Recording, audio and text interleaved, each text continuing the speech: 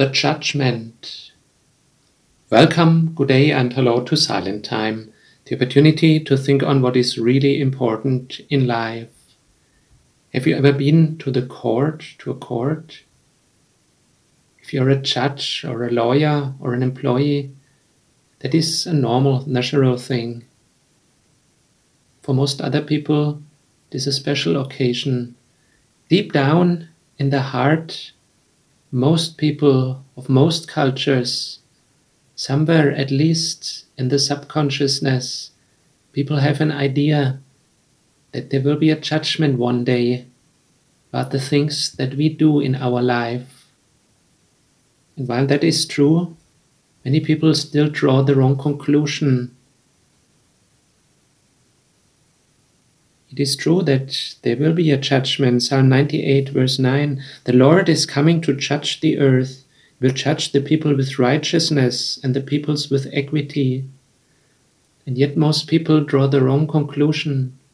It neither makes sense to deny that and to act as if it is not true, nor does it make sense to live in fear, trembling what will happen, or draw the wrong conclusions.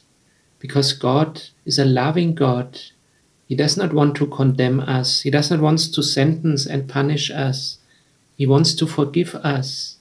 In fact, He already has forgiven us. Jesus already has won the victory over all guilt, over all sin, over all wrongdoing, all where we do not obey, where we do not follow the commands and guidances of God.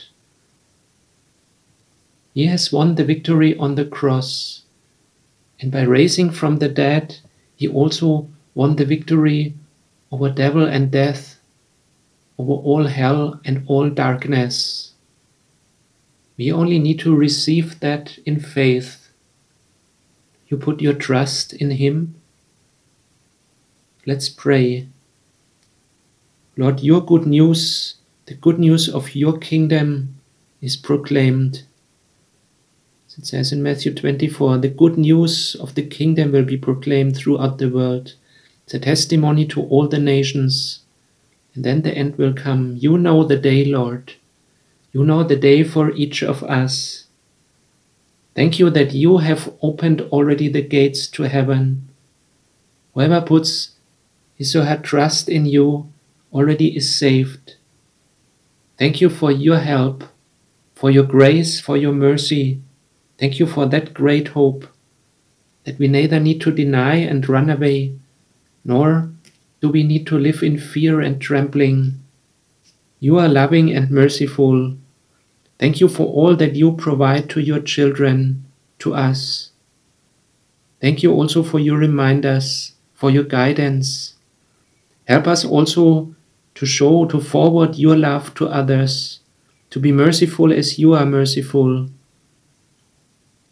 Even in midst all the darkness in the world, there is greed, hatred, deceit, selfishness. Help us to focus on your love, on your generosity, on your holiness.